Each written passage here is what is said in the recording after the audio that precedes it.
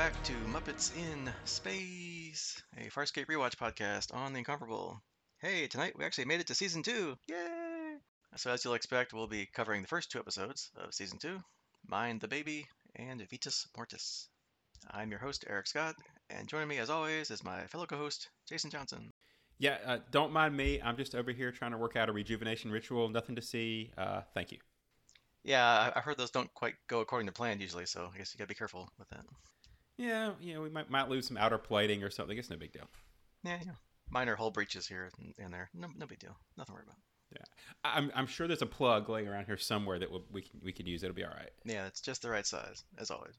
As always. All right, so let's jump on into the exciting season 2, episode 1, where hopefully they'll resolve everything that happened at the end of season 1. Let's find out. All right, so season 2, episode 1, Mind the Baby. We open with Zan, Chiana, and Rigel on Moya, and they're about to be attacked by a Sheyang vessel for some odd reason.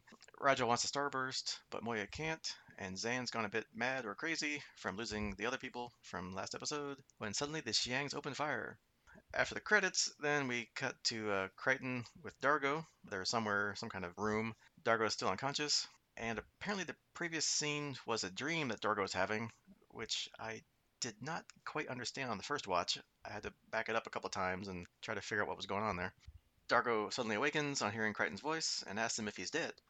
He thought they were, but Crichton tells him nope. Aaron managed to pick them up just in time, of course. Meanwhile, Aaron, in her prowler, communicates with Crace, who's aboard Talon, and mentions an agreement that they have.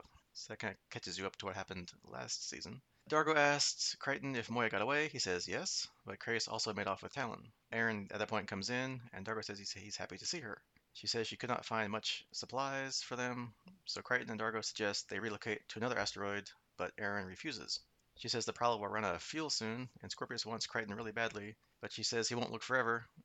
Well, actually, yeah, he probably will, since he really wants Crichton's wormhole knowledge in his head, so he probably is not going to go anywhere. But then she gets mad at them, telling him to stop fighting her and arguing with her, and she storms out. Back on Moya, Roger tells Chiana that he's not hungry, which is surprising, and when she questions why, because that's never the case, a pilot says that Moya is returning to the asteroid field where she last saw Talon, so that's why Rigel's not hungry. However, he says that they've picked a path, so they should re-enter undetected by Scorpius' command carrier. Speaking of which, on the command carrier, Scorpius is having his cooling rod changed, which is really disgusting, and I guess we'll talk about it later. Yeah, I have questions. Yeah. we'll talk about that, because how does it all fit? Anyway, we'll talk later. While that's going on, Lieutenant Rekka comes in and says that they still haven't detected anything in the asteroid field. And apparently we learned that Scorpius let Crichton and Dargo be rescued by Aaron, knowing that Crichton would rather die than go to him, obviously. But it's Brekka's fault that the Prowler eluded capture. Also, catching up on people, Crace is also trying to stop Talon from powering up, telling him that his mother abandoned him. He continues when Aaron walks in, surprise, hi mom, well not quite, and gets Talon to show them that what's upsetting him.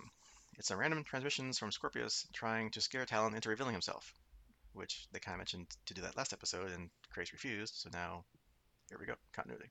Crace tells him to be brave, so Talon powers down. Back on the asteroid, Dargo and Crichton are playing rock, paper, scissors when Aaron returns. She says she doesn't want help in bringing in the supplies. Crichton thinks that she's holding back, which she can't deny to his face. She says that she won't like what she has to say, and reveals that in order to save their lives, she had to make a deal with Crace, because by the time she retrieved them from space, they're about to suffocate. Crace signaled the coordinates for this oxygen atmosphere asteroid that they're on, which he could not have found alone or in time. When Moya left, Talon got upset and stopped obeying Crace's commands, so Aaron agreed to help calm Talon down and teach him to obey Crace's orders. She says that Crace's control is better than none at all, or Scorpius getting hold of him. They don't agree with what she says, but Crichton and Dargo are angry because she says she couldn't have let them die. Dargo, I guess to show her his appreciation, tongues her unconscious, and they both want to go and get Crace. They decide who will take Aaron's Prowler with a quick round of rock, paper, scissors, which Crichton wins. Back on Moya, Chiana visits Zan, who has rededicated herself to the Delvian Seek. She gives Chiana 30 microts to talk, otherwise she's going back to her meditation.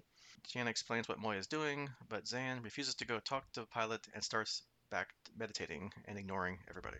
Aaron tells Dargo that they've killed them all by letting Crichton go to Crace, but Dargo says as a fugitive, Crace's goals are only for himself, which only makes him that much more dangerous. Aboard Talon, Crace communicates with Scorpius, saying that building Aaron's trust is time-consuming, as is building the trust of the gunship, which is not made easier by Scorpius's transmissions. Scorpius says that his report was overdue. He thought he was incapacitated and tried to retrieve the gunship. He says that Crace can keep the gunship if he delivers Crichton, and Crace tells him to display the patience that he always brags that he possesses. Crace then tells Talon that he heard what Scorpius said. Talon is no longer a concern. He says that's how peacekeepers treat their own, and that he, Talon, and Aaron are alike now, and tells Talon to trust him when suddenly in the background Crichton pops up. Crace says he's unarmed, so Crichton can kill him any time, but he should be warned that Talon considers him a friend. Crace says that neither of them wants to see Talon in Scorpius's hands. Crichton agrees and asks what Crace wants. He says that he wants to escape from Scorpius and to travel even deeper into the uncharted territories to re-evaluate his path. I guess, midlife crisis, whatever, I don't know. Crichton says that he doesn't get to keep Talon, so Crace calls him an intruder. Talon pops down a couple gun turrets from the ceiling and aims it at Crichton, but Crichton grabs Crace and pulls his gun on him and drags him away. Back on Moya, she's accelerated, having detected a transmission from a distressed Talon. Chiana and Rigel talk about leaving Moya. Surprise. But Chiana then says that Moya didn't abandon them during Zan's trial, so they have to stay. Meanwhile, Scorpius has detected a Leviathan distress call, so he knows that she's returning, but says that if she joins her offspring in concealment, then they've gained nothing. Moya does finally return to the asteroid field, but before she gets to Talon, a prowler approaches. Chiana and Rigel discuss their coming downfall. Pilot announces that it's not sending signals to the command carrier, so Chiana says let it dock. She waits in the docking bay with a gun when Crichton steps out with Crace. Surprise! After quizzing him to ensure it's really Crichton, she jumps into his arms in happiness. Crichton goes to see Zan, who's not exactly ecstatic, thinks that it's Crichton's spirit and he's dead, so she just keeps praying and pretty much ignores him. Crichton goes and picks up Dargo and Aaron, but Pilot says that Moya is communicating with Talon and he's about to leave the asteroid field. Scorpius finds out Talon's leaving and Moya is pursuing, so he tells Braca that on his signal they'll cripple both ships and send commando units over. He wants Crichton alive, but cares for nobody else. Meanwhile, back on Moya, Crichton and Dargo say hi to Rigel, who seizes up. He can't breathe. I guess he's in shock that they're both still alive. Just as he's regaining his breath, Aaron walks in and he starts seizing up again. Apparently, they say that's an airway seizure caused by strong emotions that Hynarians have. Aaron asks to speak with Talon as he's not listening to Moya, but he won't listen to her either. Aaron goes to see Zan, who's still disconnected and trying to pray and ignore everybody around her. Zan does say eventually that she loves all things, however, or all living things. However, Aaron calls Zan out on her selfish behavior. She tells Zan to look at what's going on and says if she truly loves her, then she'll snap out of it and help them. This helps Zan see sense, and she agrees to help. Back in the holding cell, Crace is talking with Dargo, who's watching over him. He says that he can't stay here. Talon needs him. He says that he can keep Talon from the Peacekeepers. Meanwhile, Braca tells Scorpius that both Leviathans have increased their speed, so Scorpius orders them to overtake and engage. Everyone rushes to Moya's command center when Talon suddenly opens fire on Moya. He demands that Crace come over to him because he's confused. He does not know what to do about the command carrier. Moya won't evade Talon's fire, so they put up the leftover defense screen from the Zabinian. Remember that thing that we got way back in episode 7 of season 1? PK Tech Girl? Remember that thing? But Talon destroys it in one shot. Oh well, never mind. Didn't need it anyway.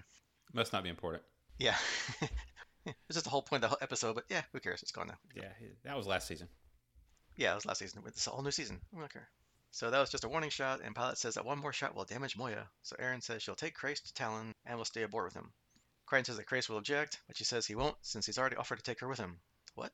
Crichton says that she can't go, but she says there's no other solution. Crichton and Aaron release Crace, who tells her to choose, stay on Moya or come with him. She says that she wants to go with him, and Crichton warns him that if he harms either her or Talon, that he'll hunt him down. Crichton and Aaron once again don't say goodbye and hope that they'll see each other again, and Crace and Aaron leave. They get to Talon, who extends the Hand of Friendship, the greatest honor it can bestow. And no, it doesn't look exactly like the cable that plugs into the back of your neck in the Matrix movies, but it's pretty close. It's for Crace, who accepts it, and that now gives him a direct neural link into Talon's systems. Crace then says that since he has that, he no longer needs Aaron, and says that he and Talon agree that she should just leave. Aaron kind of disagrees and starts to fight Crace to get the interface off, but Crace eventually knocks her down while Talon's trying to shoot her with his little pop-up turrets. She eventually tells Talon that she's not the enemy, and Crace says that they know that, but she can't stay aboard anyway. On Moya, they wonder why Talon has not tucked in close yet for Starburst when Aaron returns. Back on the Grand Carrier, Scorpius is ready to fire when Crace contacts him. Crace says that he resigns as a peacekeeper and says that Crichton is dead by his own hands. Enraged, Scorpius fires, but Talon surprisingly starbursts away. Moya also then starbursts away as well. Scorpius rather coldly wants Brekka's tactical expert, who said that Talon couldn't possibly be able to starburst for at least a whole Arn, brought to him so he can quote unquote educate him, which probably can't be good. He orders a search for Moya, telling Brekka he knows Crichton is not dead. If Crais had killed him, he would never have revealed it to Scorpius, who vows to find his prey. Back on Moya, Dar goes to see Zan, who says that she cannot abandon them now, so she'll slow down the Seek.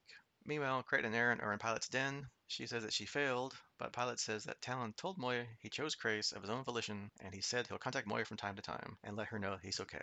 Aaron asks Crichton if he'll be okay, and Crichton says he'll make mistakes since he's young, Talon, but he'll be okay. She doesn't think Crais will mistreat him since he could have killed them at any time, but didn't. She says maybe he really has changed.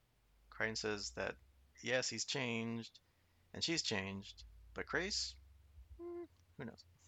The end. All right, some trivia about Mind the Baby. This is the first episode that the effects were done by Animal Logic in Effects House, who did the visual effects for the rest of the series. I did notice that the Starburst looked a lot better in this episode, or not better, but different. You know. Yeah, at least Talon's did. That looked kind of neat. Yeah.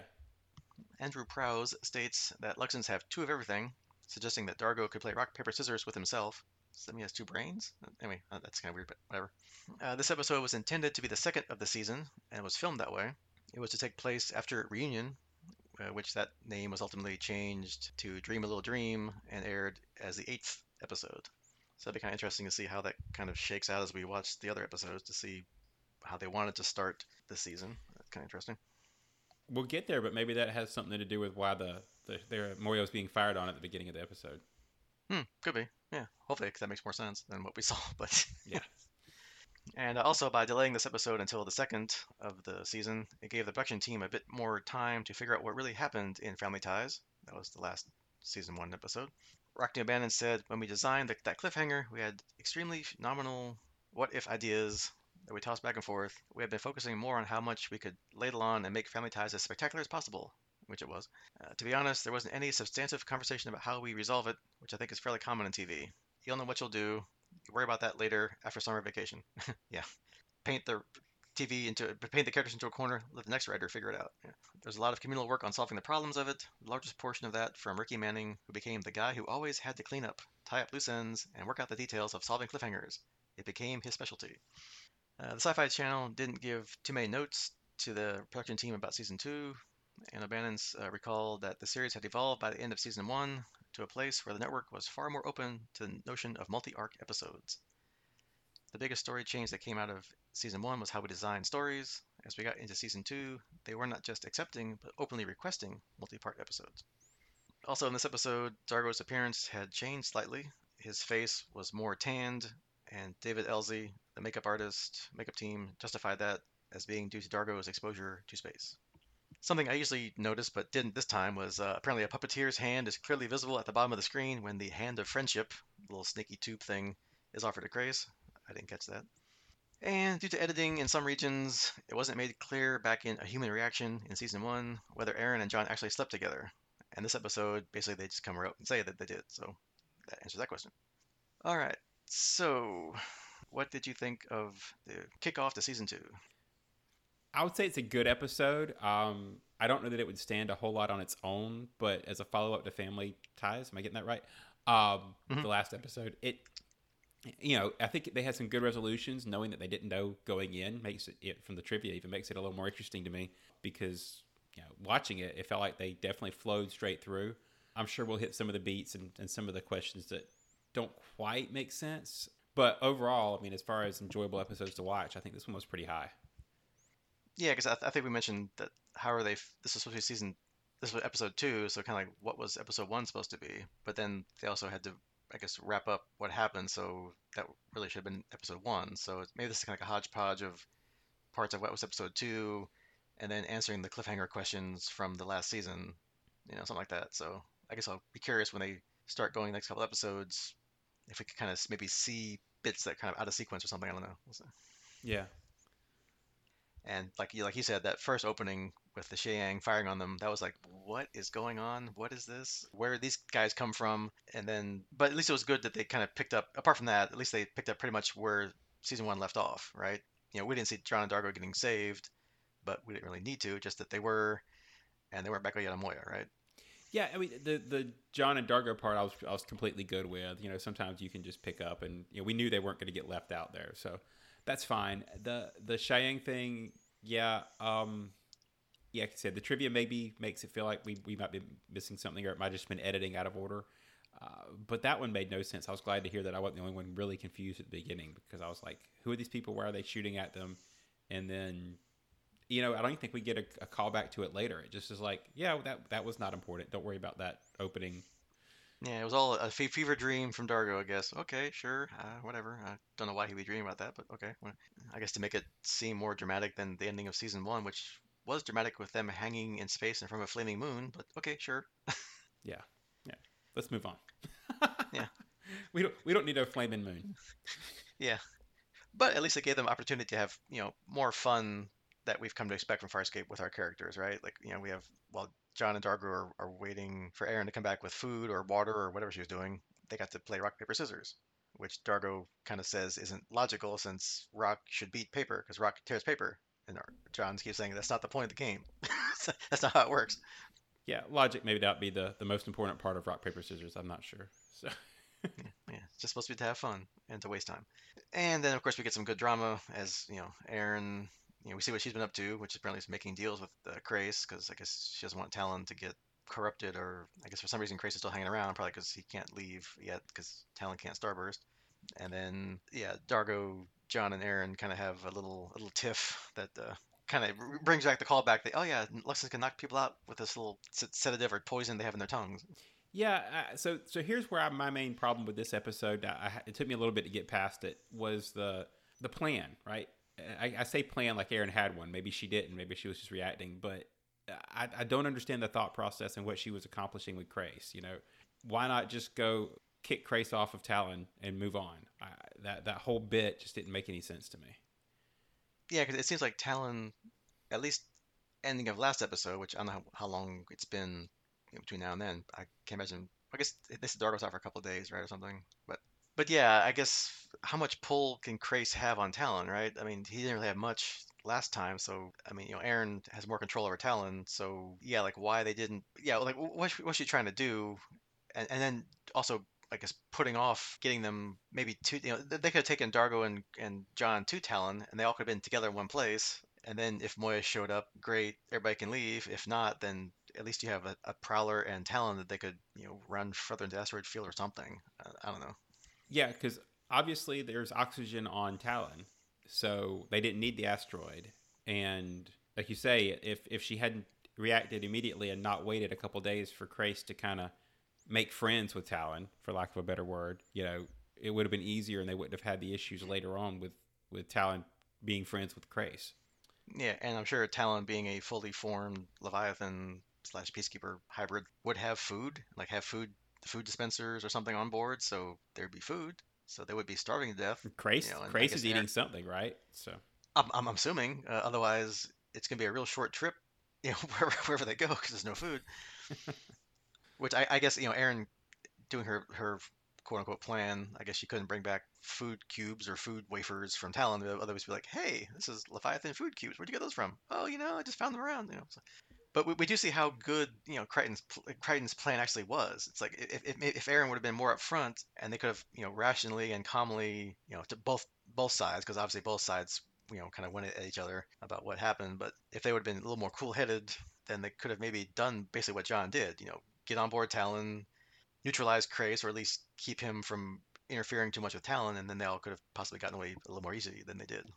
and not to jump to the end, that was we might not have lost Talon, which they do. So Yeah, I mean, when that happened, or if Crace knew and was just stalling for time, or that just suddenly, Talon's like, hey, I can Starburst now. Oh, really? Hey. But yeah, let's go back to something that we kind of mentioned in the recap. So, our buddy Scorpius.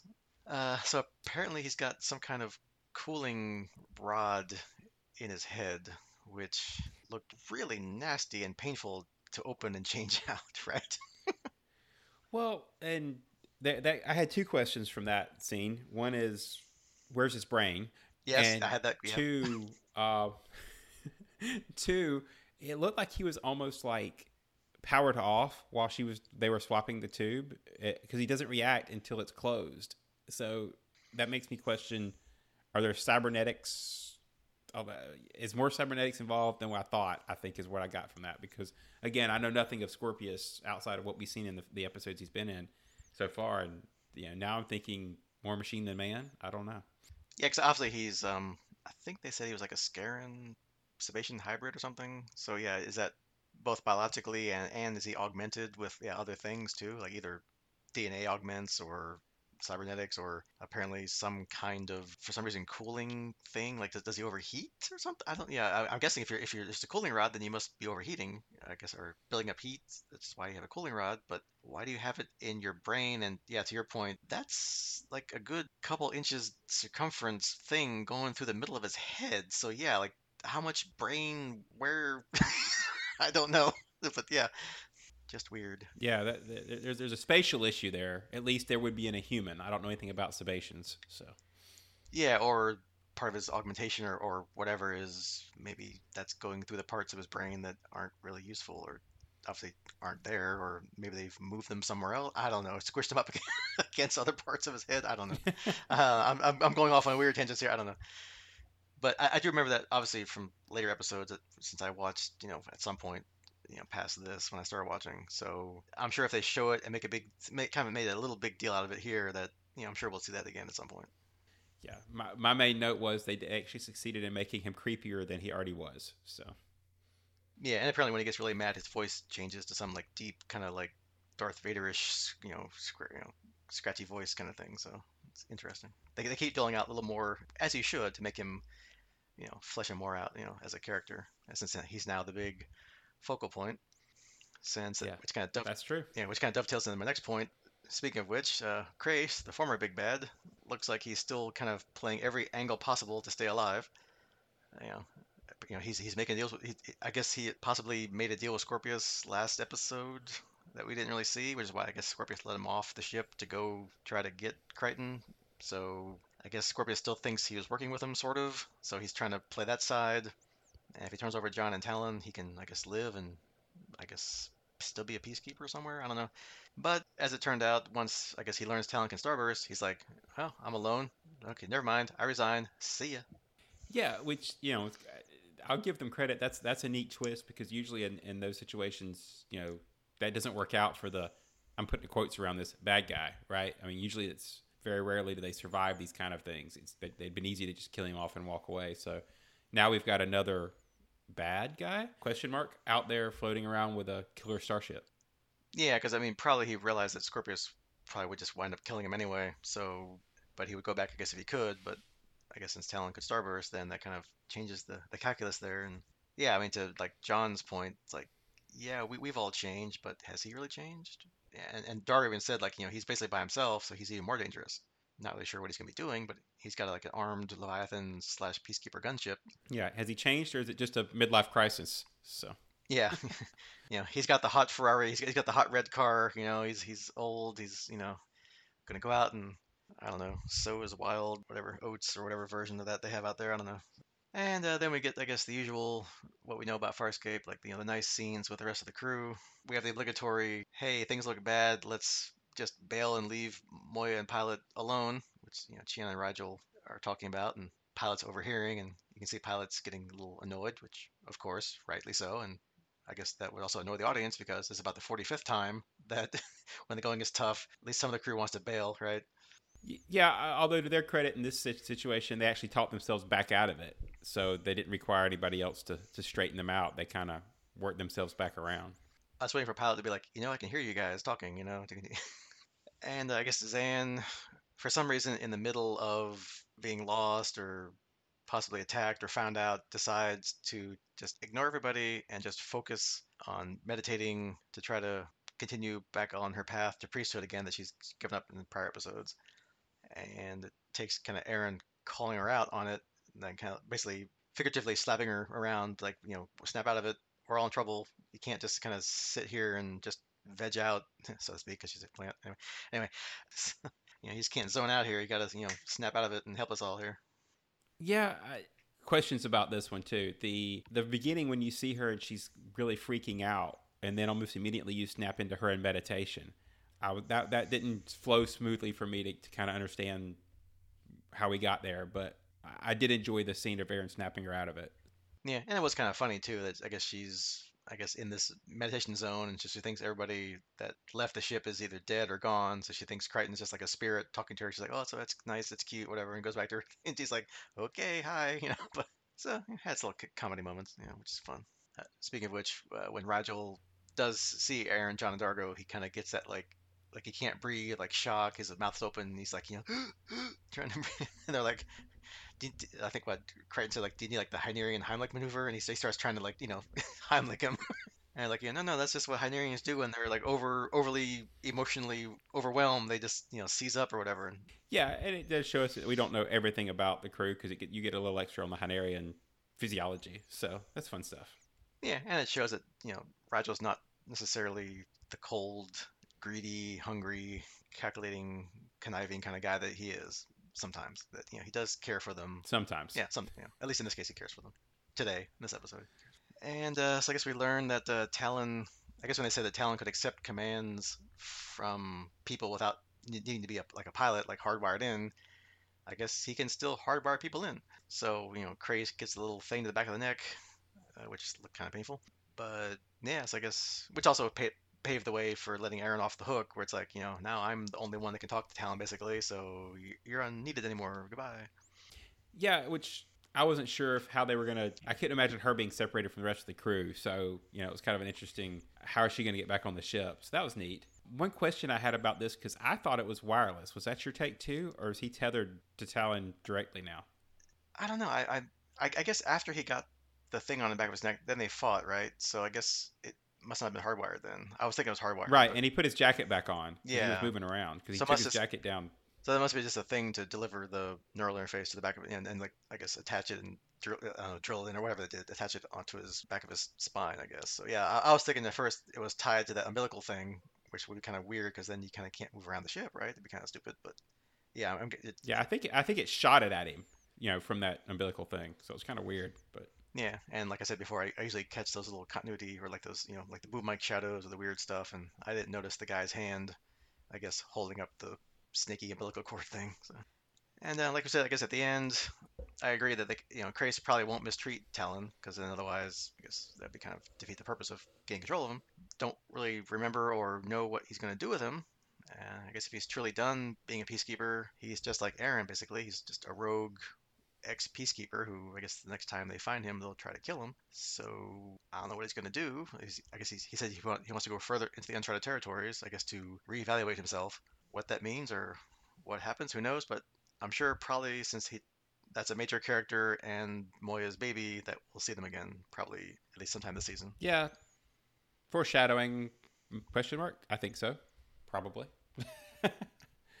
That's a big setup not to have them, like you said. So Yeah, because half of season one, Moya's pregnant and then finally has the baby, and oh, it's great. Oh, he's gone. So it's like, yeah, well, that's kind of not good for plot continuity. Not plot, just in general, that kind of would suck if that was like, yeah, all the thing that happened in season one. Yeah, we don't care anymore. We'll just move on. right. Speaking of moving on, anything else you would like to discuss about season one or season two, episode one? No, I think we've covered that one pretty good. You want me to start up on episode 2? Yeah, unfortunately, which we'll talk about that later after this recap. Yeah, spoiler alert. This one may be shorter than the last one. Very, very, very short, but we'll see. Season 2, episode 2, Vitus Mortis. So we open with Zan, Dargo, and Crichton entering a strange building where they're greeted by a guard. He quickly retreats, and they soon find themselves in a room where they're confronted by a female Luxon. Cool. Nylan, who recognizes Dargo as a general. He quickly tries to leave because she's an Orican. She tells him not to go and calls him closer. Turns out she's dying, and he says that he will attend her if she deems him worthy. She judges him, but finds him unworthy and throws him back, proclaiming him a fraud. Dargo says that he wants to leave, but Zan tells him he shouldn't. She tells Crichton that Nylan didn't mean to harm Dargo. She's an Orican, which is a holy woman revered by all Luxons. Dargo says that she called him a fraud because he's not a real general, even though the markings on him suggest that he is. His general was wounded during his last campaign, and to protect him, Dargo took his mark of rank. Crichton and Zan say that Nylam should understand why he did this, and Dargo agrees and goes to see her, where he persuades her to listen. Back on Moya, China is doing Dargo's washing.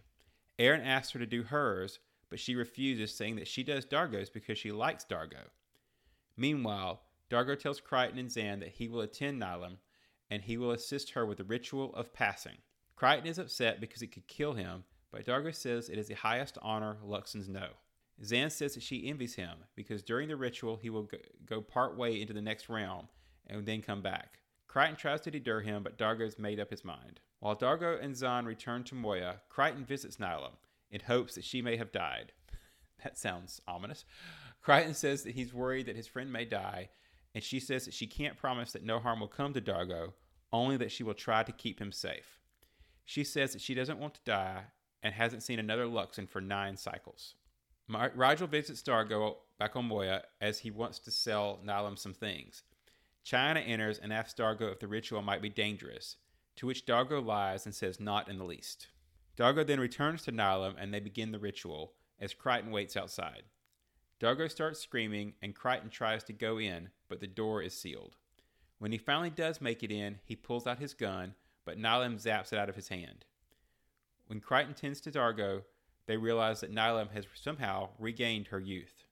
Back on Moya, China is stuck in the amnexus fluids, which froze during the ritual. That's the stuff that she was standing in doing the wash. Pilot informs them that Moya's hydric systems are failing on a number of tiers. Nylam says that she was supposed to die, but on sensing Dargo's power, she did the ritual of renewal instead. She then starts caressing Dargo, and Crichton makes a hasty exit. Zahn can't break down the frozen fluid, and Pilot says the areas of Moya's outer skin are deteriorating, but they don't know why. Nylam and Dargo finish up, and Nylam says that she can do anything now, including help Dargo find his son. They still can't free Cheyenne as Rigel enters, apparently awoken from his sleep, to find the weak spots in the outer hull, which have started to breach. Rigel says that hull breaches are almost unheard of on Leviathans, when suddenly Moya shakes and from the hull breaches. There's now an internal hull breach, and Rigel is sucked towards the breach, but gets stuck in the hull, plugging it. Nylam and Dargo come along, and Nylam can supposedly help. But when she tries, Moya shakes again, and the deterioration increases. Since it doesn't work, Nylam then goes off to pray. Dargo goes to Nylam while she meditates, asking if this is something they caused. She says that she didn't know at the time, but the power she sensed during the ritual was actually Moya's, not Dargo's. She says that Moya will recover. Dargo says that Moya is dying, and Nylam wants to go back and get her Tevik scrolls, which she left in her room, and because she is a disease on the ship, she wants to leave. As Aaron and Zan discuss Nylam's involvement, Pilot chimes in and asks to speak with Aaron in private. Pilot tells her that he's dying, but he doesn't know how they can fix it. Moya is apparently feeling the effects of old age. Aaron storms off, saying that she won't let Nylam keep what she has stolen. Aaron goes after Dargo and Nylam and shoots at her. Dargo gets in the way of the blast, but Nylam separates the shot and diverts it around them. She then surrounds Aaron and Crichton with ice and gets Dargo to leave with her. Nylam's incantations are not working, so she just wants to get as far away as possible. Dargo will not leave Moya, as she is more than just a ship. Nylam says that she can't lose it, and she doesn't know what to do. Crichton comes to speak with Dargo and says they're out of time. Crichton says that he doesn't know what Nylam intended, but it is murder. Dargo says that he knows what has to be done and gets upset. Dargo goes to Nylam, and she says that she treasures the gifts he gave her. She says she's not afraid anymore and asks Dargo for strength one last time. They then carry out the ritual of passing, and Nylam dies in Dargo's arms. Back on Moya, China is free, as is Rigel.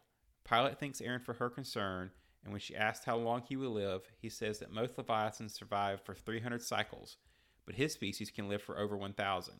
However, when bonded to Leviathans, they live no longer than their host. When Moya dies, so will he, and he wouldn't have it any other way. Crichton visits Dargo, who says he wants some time alone, but not yet. Trivia about this episode: Dave Elsley decided that female Luxons wouldn't have beards because they, quote, don't work. Rodney O'Bannon remembered that the episode, quote, didn't fly in the face of anything that was originally planned for Luxons, but everything in that episode was created at that moment, end quote. And I can see how that would be. Both Gigi Edgley and Anthony Simcoe remember looking for anything in the script that would explain the attraction between their characters, and Edgley said, We were trying to find some sort of chemical reaction so the audience would buy that there's an attraction there.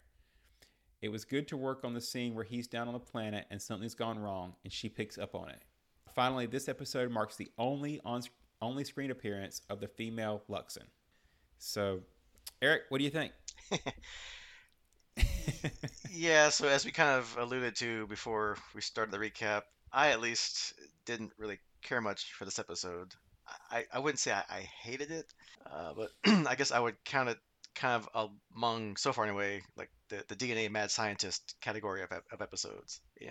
We learn, a lot of new stuff about the characters, but the main plot, eh, just really didn't do anything for me. So, funny thing, when I got done watching this episode, I don't know that I rated it as badly as you did. I kind of put it mid tier. It wasn't terrible, wasn't great, and just kind of felt like maybe coming off of such a great two-parter that our last couple episodes were so high bars that this one was just kind of an average base episode. I'm not sure that holds up when you start thinking about what we just watched. Yeah, when you're like halfway through the episode and my mind started wandering to, oh, I have to go out and like finish raking the leaves. What's for dinner? Maybe I can catch the Wheel of Time episode that just dropped tonight. Then, you've lost me. I mean, I was already like, yeah, I get it. This is going to end one way. Can we just get on with it, please? Because this is just not painful, but I'm like, I know where this is going. Can we just get there, please? And I think that's an excellent point. I think the main problem that I had with this episode was that there was no, for the main plot storyline, there was nothing that I didn't see coming. Once you see the ritual and you see that she got rejuvenated, you're like, okay. At first, is Dargo old now? Okay, Dargo's not old now. Okay, so who's old? Oh, it's Moya. We know what's going to happen. There was no originality or surprise, I think, is what I was looking for there. They didn't do anything out of the box on this one. Yeah, I mean, if they really wanted to be like a surprise, like a twist, then she would have found some way to heal Moya, keep her youth, and leave. Or, but then of course, if she knew how to get back to, I guess whatever Darko's home planet's called, I don't know what he hasn't said. But anyway, then that kind of ruins the whole series now because they know how to get out of the uncharted territories. So, yeah, it's like, yeah, she has to give back what she stole and die. So please get on with it so I can get back with my life. You know, So what you're saying is, rather than the other ways they wasted their time, she should have drawn some maps. yeah, she could have done that too, but whatever. Or apparently, since she's like as overpowered as Maldus from season one, that Q like being that we met back in season one, like bending laser shots like Jedi's and like, encasing people in ice and all this other mystical magical stuff. She could have just implanted the memory or here's the map, poof, whatever. But it's like she just was like way overpowered after she got rejuvenated. It just made everything kind of I don't say meaningless, but just it just that took me also out of the episode too. Yeah, this may be a what is it, a ship in a bottle type episode where I don't know that anything really mattered. I'm not really sure what we got. Yeah, and apparently I don't know what is on this planet that they're on, but that snake-like servant that we saw with like two little scenes and ran away. I hope he's okay. Hopefully he lives there and he just went back to wherever his family and other people are, or he just kind of died out in the wilderness somewhere. I don't know. Like, where'd he go? Well, she was evidently such a pleasure to be around. I can't really blame him. So Yeah, yeah, I mean, he was really skittish. He didn't like anybody, so maybe it's his chance to be like, never mind, she's taken care of now. I'm out of here. Goodbye. yeah, yeah. All right, all on you, suckers. Yeah, your turn. Bye bye. But yeah, so I mean, I guess that's the bad. So let's focus on the good things because there are some good things in here. I mean, it's not like I said a true loss like with the other like even the worst of season one. There was good stuff that we learned about with characters that did come back several times over and over again the rest of the season, right? So I did think of a couple good little nuggets that at least was in this story anyway. One of which I guess is now that Chiana's part of the regular crew, because she's in the opening credits now, that the writers now know what to do with her and are starting to build her up a little. So they give her more interacting with more of the crew than just Crichton like before. So, her doing the washing for Dargo, she's like, Aaron's like, hey, why don't you do my wash? She's like, nah, I don't like you. And whatever she said, and then when she gets stuck in the thing and she's like, hey, Aaron, can you help me? She's like, no, why should I? I don't like you either. So, Yeah, and I'm guessing it'll be should be kind of skittish of doing laundry from now on because there's always the fun possibility of getting stuck in the washing machine again. Uh, Yeah, that but I guess yeah, being that's a or good point. And I will say, obvious. go ahead. No, sorry, I think my headphones are cutting in and out. That's messing us up. Sorry, you'll have to fix that one. Uh, you know, the trivia did give me a little bit of a possible spoiler, I guess, but I'd even pick up on the building whatever between her and Dargo, so that'll be kind of fun to watch for now too. I guess that's what I was going to say about her. Yeah, because she just kind of says that she likes Dargo, and that's kind of it. And then I guess yeah, when he or when that ritual of renewal happened, somehow she picked up on it somehow, and I don't know, she's acted kind of like anguished or something, and then it got stuck in the washing machine, which is also weird because well, I guess like most things with organic technology, I guess why should washing be automatic and you just put stuff in the machine and off it come, out it comes. You stand in the stuff and like move it around like you're like in the old 1800s in a stream with a washing board. I don't, but hey, whatever. It's different. Yeah, slight tangent. I had a flashback to what was the Zon's planet or the planet with the other beings like her that had the food in the water that they were pulling. That's what I was flashing back to on that. Anyway, Yeah. tangent, but I thought that was a funny callback. Rhapsody in Blue, I think was the episode. Yeah, Which that was the which episode. wow, I know titles of episodes. This is great. I guess we are the experts in Farscape now. I'm not going to sell myself that far. Yeah, right. And then we get, Rigel kind of doing his own little schemes where he's trying to, I guess, either sell some of Dargo's stuff or sell some of the stuff on the ship to get Dargo to sell to Nylum, which is kind of funny. I'm like, yeah, why not try and make a buck off this whole deal, right? True to character, right? Yeah, At least there's some consistency. Rigel being Rigel. And also, Rigel gets a new use for himself. He's apparently also a plug. He can seal up a hull breach pretty well. Although I'm kind of confused because if it's a hull breach, then that means the hull's exposed. There's a hole in the hull and it's exposed to space, right? So if half of Rigel is sticking out in space and the other half is inside, okay, he can still breathe, which he says he's getting harder to because he's getting crushed, but he's still breathing. But the back half of him is out in space, which is really cold. So can Hynerians also survive in space like Luxans? And granted, it's not him being fully out there like Dargo's been twice, with no air and all that stuff that could happen in the vacuum. But interesting. Yeah, that's exactly how I took it. Evidently, we've got two species, Hynerians and Luxans, that if they have air, their skin, for lack of a better word, right? Their bodies can survive. They just need air. So if you can get them a way to get air, then they have the ability to survive in space. So that's kind of an interesting thing to learn. Yeah, because Erin even mentions that when she was out surveying the hull, that she saw his backside. So apparently, yeah, it was sticking out in space. So, okay. And I guess the other fun thing we learn more about Pilot, his species, and Leviathans. He says that Leviathans can live for over 300 years, or cycles, and that whatever species Pilot is can live for over 1,000, which is like, wow, that's cool. But I guess when they're bonded with a Leviathan, then I guess they are truly bonded. They live and breathe together. So when Moya finally eventually dies, then he will too, and I guess he's fine with that. He says. Yeah, which is cool to know. I doubt the show will go 300 cycles, but you know, um, Yeah, and we have no idea how long they've it's been. always good to know more about the characters. Yeah, and we don't know how long they've been together already by the time we join the series. So, but it's probably not that long because it sounds like it's probably not too long. No, because I think Moya is supposed to be a relatively young Leviathan. So Yeah, whatever young means. Like how I guess how old do you have to be before you can have your own children, or just kind of like other kinds of animals where they pretty much just immediately they can also start breeding again, or they aren't like tribbles where but they're born pregnant, so that's a little different. right. But yeah, it's cool to learn more about the Leviathan pilot relationship. All right, that's about the only good stuff I can think of either. All right, So, so that was a fun 2 episodes. I mean, it was what it was. It was a simple plot and a simple resolution, and interspersed with moments of other character work that I'm sure we'll remember more about that in later seasons and later episodes than we will about what happened as the main plot of this episode. Because since it said in the notes that this is the only time we see female Luxons, that we'll never see another one again. So, for lack of a better No, reason, or I don't know why, but there you go. yeah. Moving on. So So overall, what do you think about season two kicking off? yeah, I think that Well, we were joking before we started recording that uh, we've had the best and worst episodes of the season so far because we're two in and we've had a good and a bad. Yep. The the fear for me on this, and I'm not going to say this is too negatively because overall this show has a great track record.